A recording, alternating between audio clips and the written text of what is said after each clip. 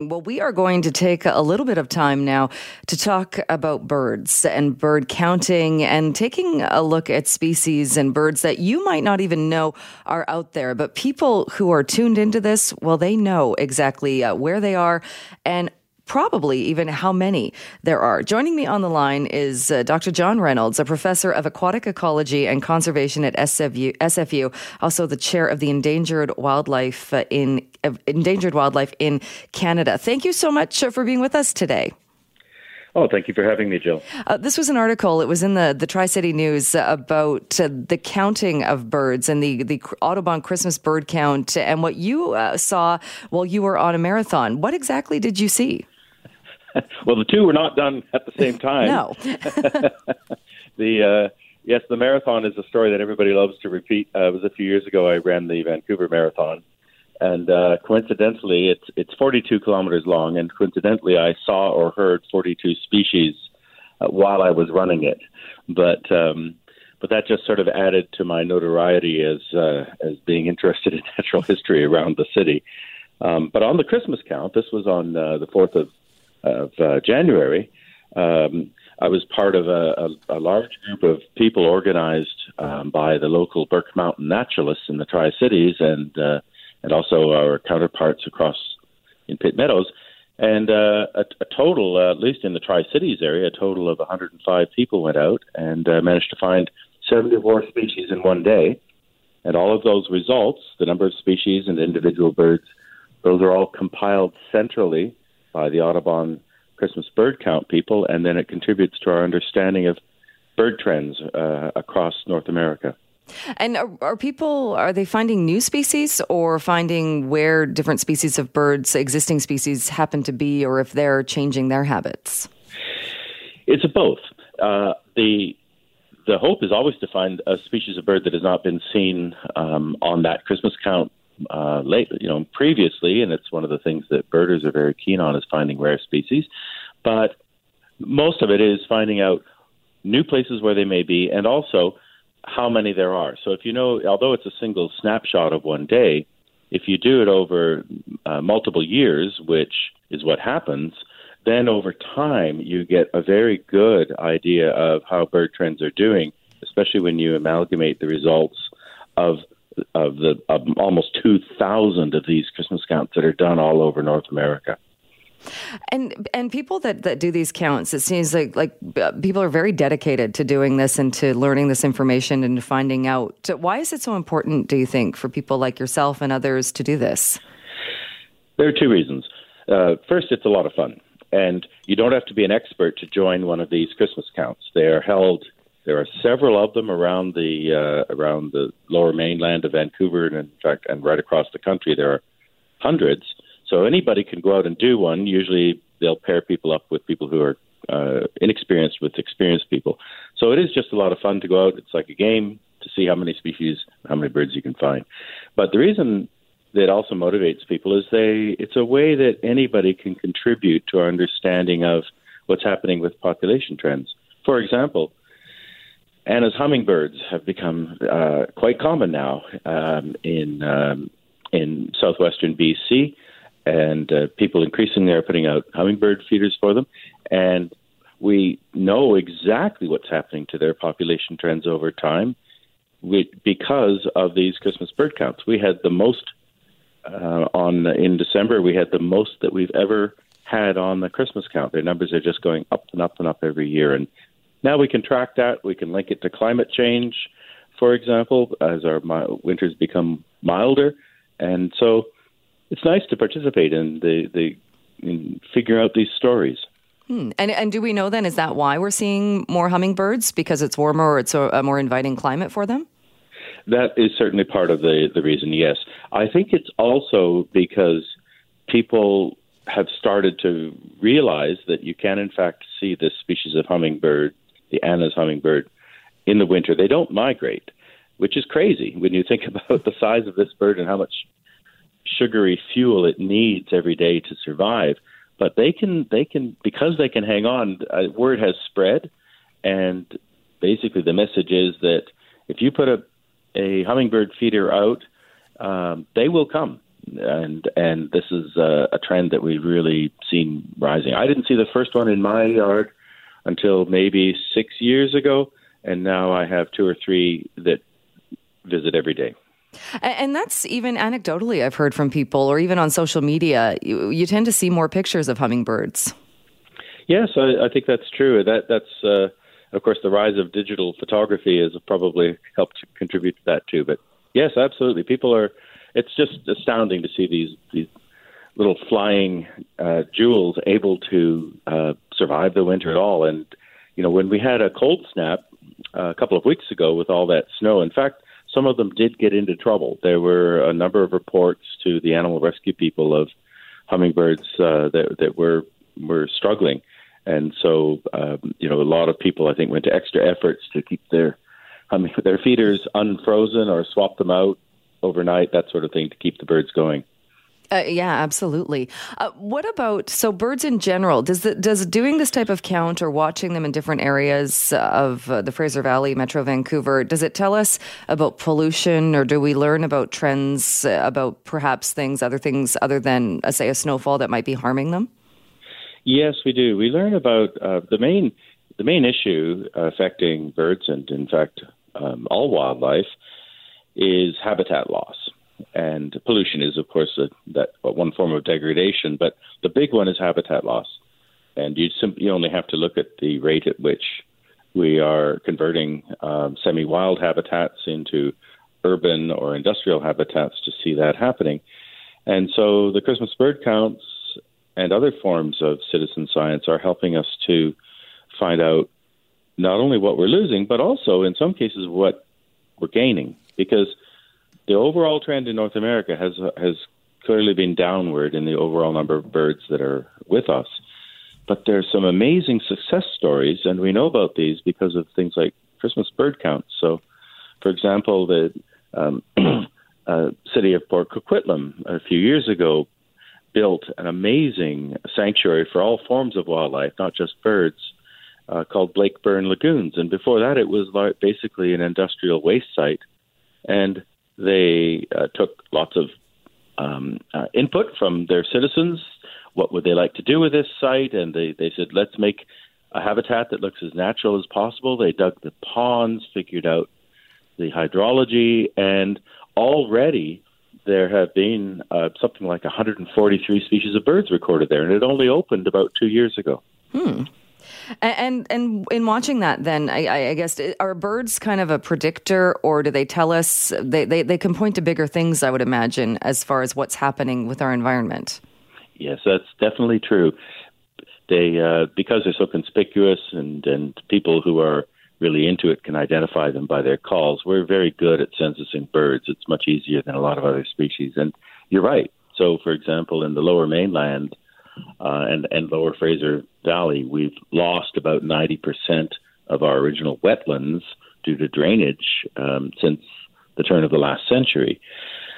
And, we can see, that just makes you wonder. Imagine before people were counting birds, how many there must have been. And but then when you do something right, like, for example, protecting Colony Farm in Coquitlam and Port Coquitlam, or building a habitat for them, then you see the results immediately too. They show you that you were getting it right.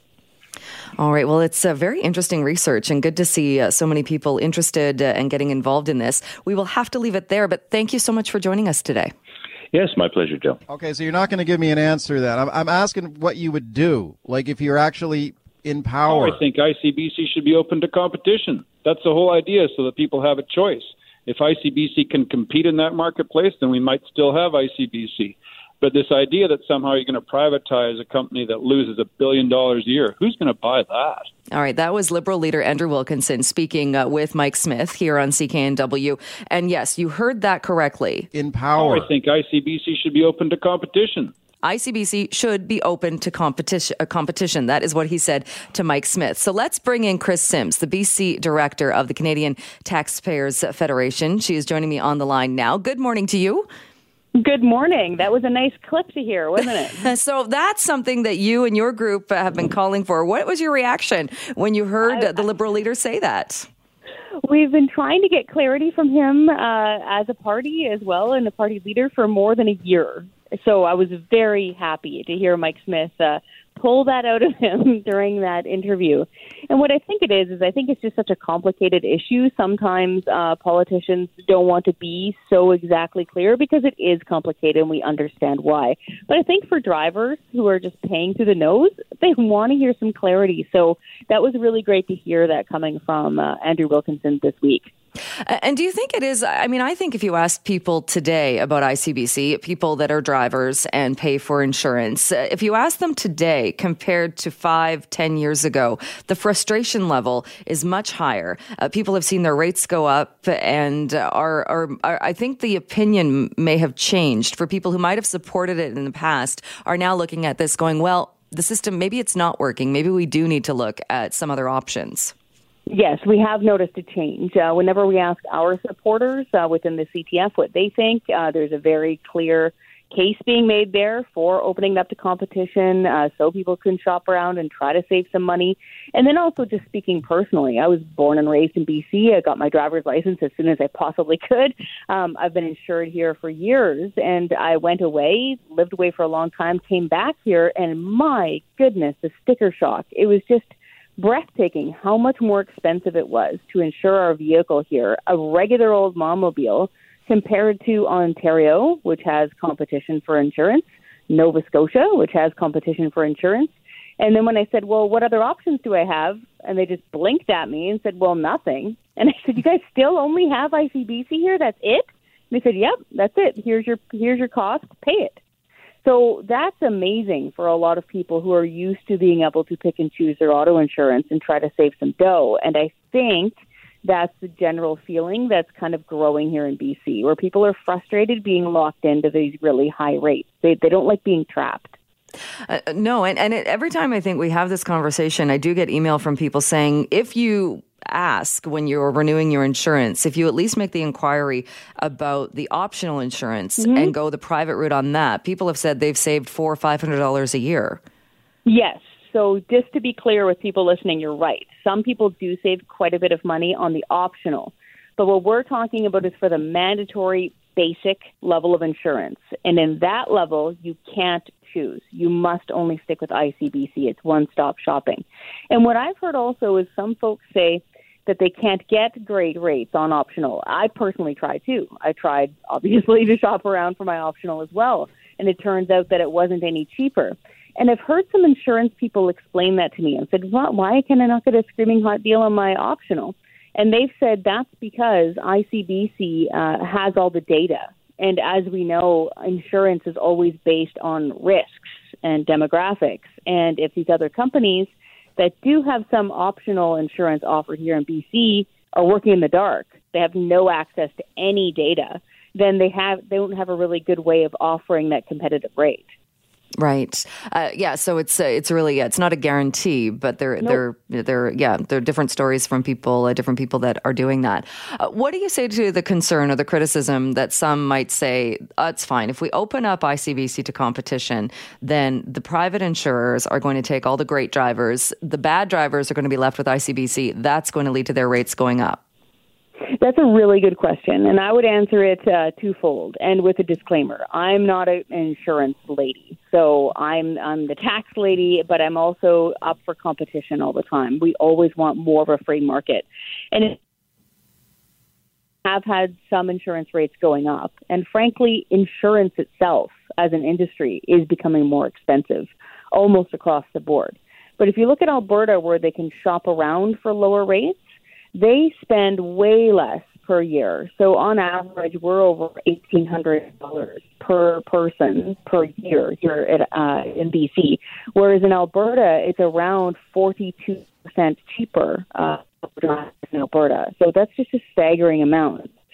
I've heard the argument when they say, oh, well, if we open it up to competition and we allow people to pick and choose who they insure and where we get our insurance, there'll be these horrible, terrible drivers in the street, no ability to find insurance. Oh, Chris, your phone is breaking up. Oh, there you are.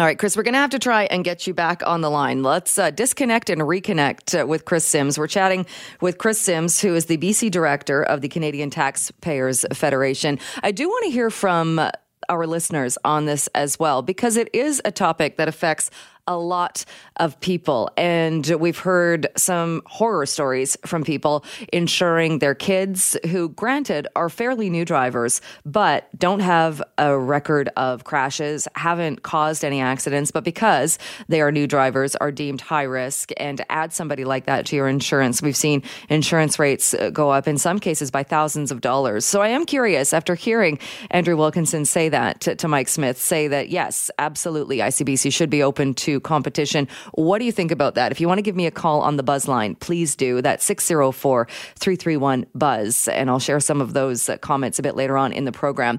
We have reconnected with Chris. Chris, sorry about that. Your phone was just cutting out a little bit. What do you say, though, to the idea that, again, if ICBC is open up to competition, then it's going to skim off, or the private companies will skim off the great drivers. But we're also hearing from people in other provinces, when we do talk about this, people saying, yeah, it was cheaper when I was in Alberta or Saskatchewan or Ontario, but the product wasn't as good. That's a great question. And sorry about the phones. It is raining cats and dogs here in the Fraser Valley, so it's interfering with the phone systems all night rather. And so I was in Ontario, just anecdotally. I was in Ontario and I was in media, talk radio for about 10 straight years. Never once did we have a phone call from somebody saying, I'm wandering around, I can't get insurance, I can't get to work because I can't get insured because I'm a bad driver. And I asked insurance people about that, and they said they take turns. So if there's a really high-risk driver sometimes, or even a high-risk homeowner, for example, and they need insurance, insurance companies will then take turns insuring that person. Yes, they'll pay more because they're a higher risk. That's how insurance works. But generally speaking, your average good driver pays a lot less for their auto insurance. And it's a good point that you raise also with the product you get back. And the way I've heard that explained as well is that the payouts wind up being about the same, but the ceilings on them when you first sign up look higher here in BC. So say you get into an accident, your ceiling looks higher for how much you'd get back here in BC compared to maybe another province. But in reality, the actual payouts after everything is settled are around the same amount. So the product you are getting back is about the same. Right. And that was brought up this week, too. And I think David Eby mentioned that as well, that the cap of the payout is lower in those other provinces. But as you said, if you look at the actual numbers of the payouts, they are very similar. And then also, how about just letting us pick? Like, we're adults. How about you look over your policy? Does this work for you? Is this enough for you? Yes, no, great. That's how we should be allowed to pick it. It shouldn't be the government just telling us what we're going to have and how much we're going to pay. No, and I think a lot of people would agree. What do you think? One more question. What do you think about this idea of the fairness officer being brought in? We always want more transparency. And so I'm hesitant to jump on them and say this isn't a good idea. If they can make it better and more clear for people to understand anything that the government does for us or to us, that's great. We just don't want this becoming pointlessly expensive. We don't want massive cost overruns. We don't want this being stuffed with political people. But if it truly provides clarity and it helps people with ICBC, awesome. But at the end of the day, we do think that the answer to dousing the dumpster fire is opening it up to competition, so at least we have a choice. And again, I always compare it to the grocery store. Imagine on your big Saturday grocery shop, you have no other stores to go to but the government store. Like, what kind of competition, what kind of prices do you think you'd have? No flyers, no coupons, no price matching, nothing. Like, we'd have a terrible service. And so, unfortunately, I think that's what British Columbians are dealing with right now. All right. We will leave it there. Hopefully you are okay in the monsoons that are coming down in the Fraser Valley. Chris Sims, thanks so much. We'll talk to you again soon. Thank you. Well, a petition that started in Alberta that opposes banning military-style rifles without first having debate on the issue has received more than 100,000 signatures, and it hasn't been up for that long. And we're going to talk a little bit more about that. It's become, I think, the most signed e-petition that we've seen in Canadian history. And joining me on the line to talk about that is Glenn Motz, who is a member of Parliament, the Conservative Member of Parliament for Medicine Hat, Cardston Warner. Glenn, thank you so much for being with us this morning. Good morning, Jill, and thanks very much for having me. What do you think about the fact that so many people that support more than 130,000 signatures already on this petition? Well, I mean, it's fantastic. We're almost at 143,000 this morning. We've still got a couple of weeks to go, and it's always pleased to help Canadians voice their concerns. I think that's the importance of having a petition, and especially when you're dealing with such a deeply flawed piece of policy that these the Liberals are trying to do on their misguided approach to firearms. But what's even more unfortunate is that these tens of thousands of Canadians, they're feeling ignored and maligned and even demonized by these Liberals to the extent that this petition is even necessary. So is your concern more with what's been proposed by the Liberal government as far as changing rules when it comes to firearms, or the fact that it's being done without debate? Well, a couple things, Jill. I think, first of all, an order in council on an issue that is this important and this has the potential to be this divisive, it bypasses the opportunity for Canadians to have a full debate on the merits of the policy.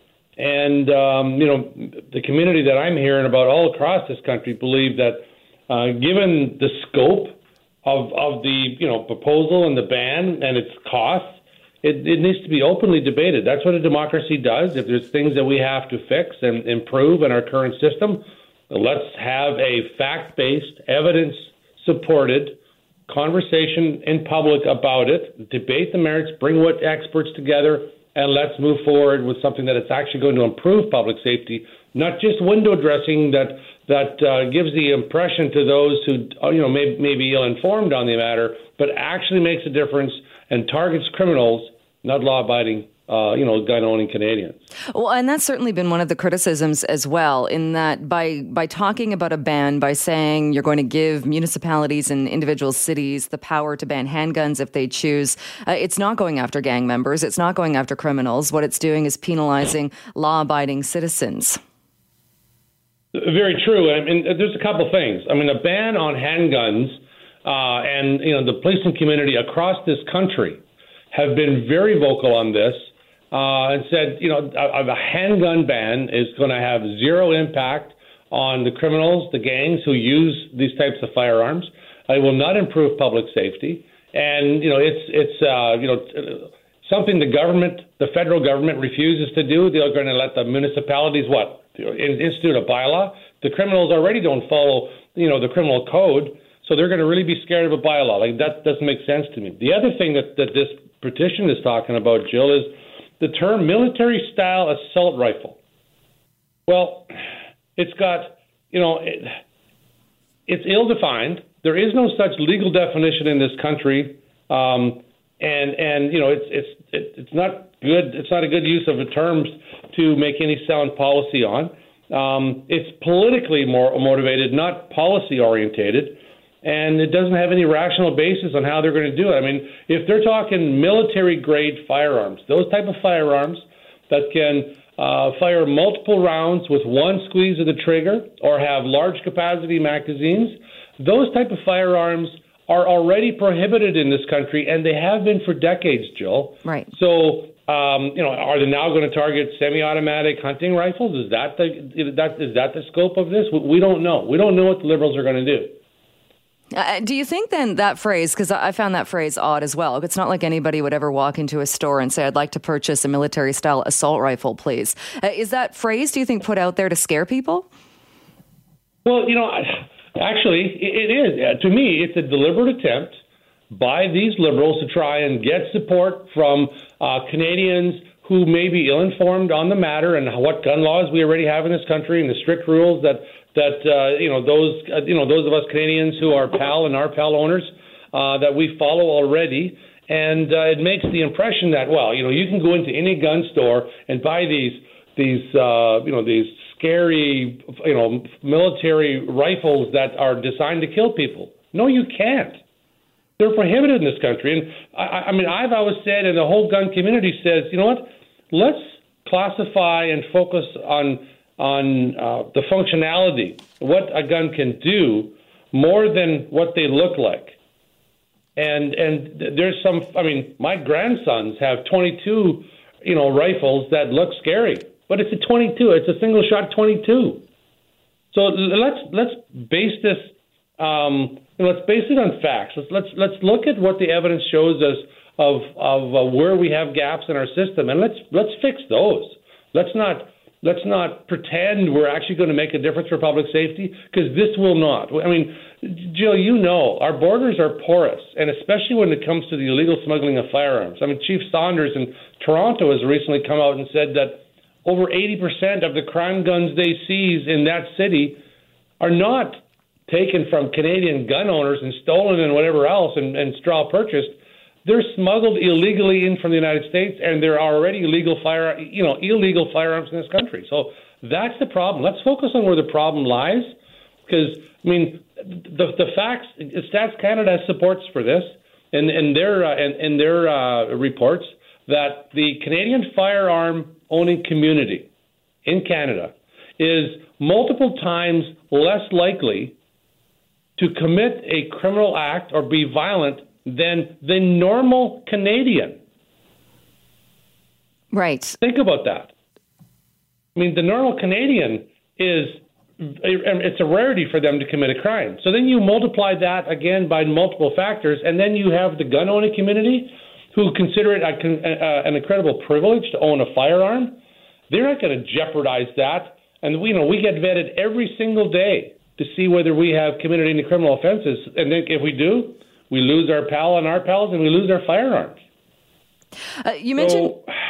You mentioned straw purchases, which I think is an interesting point as well. When we're talking about misinformation or putting information out there that is meant to scare people, because that has been put out there as well, saying that guns that are used in crimes are often stolen from law-abiding gun owners. But when you actually look at that statement, there's nothing to back that up. There's nothing that suggests that. And like you said, somebody who's gone through the course and has gone through all of the steps it takes to own a handgun isn't going to be leaving their handguns out to be stolen. And if they did have them stolen over and over again, that would create a red flag. Well, it certainly would, Joe. That's a great point. I mean, there's a couple of factors there. First, we all know that in order to qualify to have a PAL or an RPAL or to get a license to own a firearm and to have possession of a firearm, you have to go through some pretty incredible vigor to make that happen. Now, what we have as a gap in many areas is our chief firearms offices in many of our provinces across the country are understaffed, and people are not honest on their forms. So if you have somebody who comes into a gun shop and buys 25 handguns, well, my thinking is, why wouldn't we want the CFO to be knocking on their door the next morning and saying, why are you buying 25 handguns? Mm-hmm. And the straw purchases means that somebody who is connected to a criminal group or somebody with criminal ties that isn't honest on their form fills it out and, pretends to be able to be a law-abiding Canadian and then purchases a firearm and then sells them to the criminal element. Well, of course, nobody in the law in the gun community wants those things to happen, and the police need resources to shut them down, because in many cities across the country, that does happen. And how do we stop it? We stop it by ensuring that the resources are in place for those who actually go through and vet, the applications, do their due diligence to make sure that there is no gaps in the system, and that there are flags that exist that if somebody raises, as you call it, a red flag, the alarm bell should go off. Well, don't just document it. Go check on it. Just before I let you go, the petition itself is open until February 15th. What happens at that point? Well, I mean, e-petition 2341, I'm encouraging everybody to go on and sign up if they haven't already, and make sure you check your junk mail, because the confirmation email is important to confirm when you get it back, and sometimes it ends up in there. So after this, like you said, it is the most, we're at, almost 143, I think I said this morning or so far. We will determine the most opportune time to present that. I'm honored to be able to sponsor it from one of my constituents out of Medicine Hat, Brad Mancidiak, who initiated it, and we will present it to the government at a time that's most appropriate for this conversation. And exactly when that'll be, it'll depend on when the government decides to put this information forward, their order in council forward. All right, so we will be watching for that. Glenn Motz, thank you so much for your time today. Appreciate it. Thank you, Jill, and I appreciate your interest in this issue. As you likely heard yesterday, there is now an inter-municipal business license for ride-hailing, at least a tentative one that will be voted on by the various municipalities and cities in Metro Vancouver. And it has the support of Surrey Mayor Doug McCallum, who, as you know, was very much opposed to Uber operating in Surrey. Bylaw officers in that city were issuing tickets of up to $500 when they were finding Uber drivers that were dropping off or picking up in the city of Surrey. So does this mean that it is smooth sailing for ride sharing from this point on? Well, not necessarily. There are still the votes that need to take place for the business license, but it does seem like it has the support of the mayors needed to support the system. It's going to be administered, at least starting off, in Vancouver. And joining me on the line is Vancouver City Councillor Sarah Kirby-Young. Thank you so much for being with us this morning. Good morning, Jill. Thanks for having me. What are your thoughts on the announcement and what we have as a framework right now for this inter-municipal license? Well, I think it's critical that we do have an inter-municipal license because that's how people travel across boundaries. And one of the biggest challenges, speaking from a Vancouver perspective, we have is getting people home, for example, when they're in the Granville Entertainment District at night and they're traveling home and they live in a municipality outside of Vancouver. So it was a sort of an impediment to getting ride-hailing up and running, similar to the provincial requirement for a Class 4. If you were to go ahead and have a patchwork of regulations where you'd have to apply for a license in every municipality. So this is a good step forward. I was also the only councillor in Vancouver that voted against Vancouver going it alone in October and implementing our own license program because I thought it was important that we have an intermunicipal one. And it did seem, I mean, what seems a bit odd, I think, to people is that Vancouver went ahead and took that step, and now we're dealing with everybody getting together and being on the same page, whereas we probably should have been doing that months ago. Yeah, and not to use a transportation analogy or an old one, but it's cart and horse in my mind, and it really should have been the conversation that happened earlier. We knew that ride-hailing was coming. I think I don't think it made sense for Vancouver to go first. I think what is happening here in the bigger picture is you've got typical bureaucracies that are used to taking care of their own municipalities, and new technology is forcing municipalities to think outside the box. Because technology isn't limited to boundaries and operates differently. So this is a situation, and I think we're going to have more and more of them as we have new technologies develop that impact how people get around and how they live their daily lives. So I think it's going to be really interesting to use this as a model for future opportunities. There's been a lot of talk as well of this level playing field or making it so this new technology isn't extremely negative on the existing taxi industry. Does it seem, though, it seems to me rather than bringing in more regulation and more red tape, why aren't we focusing more on deregulating the taxi industry? Well, I think you hit the nail on the head, and I think that's the part of the conversation that has been missing. It is true that taxis face much higher insurance costs, and there's some inequity there from that perspective. But a lot of the sort of the difference between the current taxi sort of setup and ride-hailing is that the taxis, particularly the Vancouver Taxi Company, were advocating for keeping those geographic boundaries. And that's not how people travel. That's not how ride-hailing works. So I actually think that was the conversation that needed to happen was around evolving the taxi industry. But what we had was an industry that was really resistant to change in technology. And so, if you think about things like travel agents, who books through a travel agent? Now some people do. But travel's changed dramatically and people book online, and we evolve. And what you have is an industry that's been really litigious and really resistant to change. Well, and it also seems to get its way in that you make an excellent point with the travel industry. There's certainly other industries that technology has come in and has not wiped it out, but has certainly had an impact on it. Why do we treat the taxi industry so differently and treat it in that it shouldn't be an industry that's negatively impacted by technology? It's a great question, and I actually think that you have better ability to shape and manage change when you embrace it and think about how you want to utilize it, as opposed to trying to stop it from coming. It's sort of like trying to stop the tide from rolling in the ocean. And you know that that's going to happen. It happens twice a day. It's a force of nature, and technology is a force of nature. So you can't stop this. You can't change it, but you can manage it so that you have really good street management in your city. You think about congestion and pickup zones, and think about how can taxis evolve that they can remain a viable business and a viable alternative for people. And I think that, I would have liked to have seen a lot more of that. So what happens now then we have the tentative intermunicipal business license. It now goes to the various councils for votes. So what happens to ride sharing in the meantime? Well, in the meantime, I think that Vancouver will continue to issue these. I think those votes are going to happen really quickly. So all of the municipalities and the individual councils, I think, are slating to put it on their February agendas. Most of them are going to commit, I think, to trying to get that vote happening very quickly. In the meantime, Vancouver has been issuing licenses since October and will continue to do that, and they're easily transferable to the intermunicipal license, and the fees will be applied towards that if somebody has acquired one in the meantime. So I expect those votes will happen quite quickly.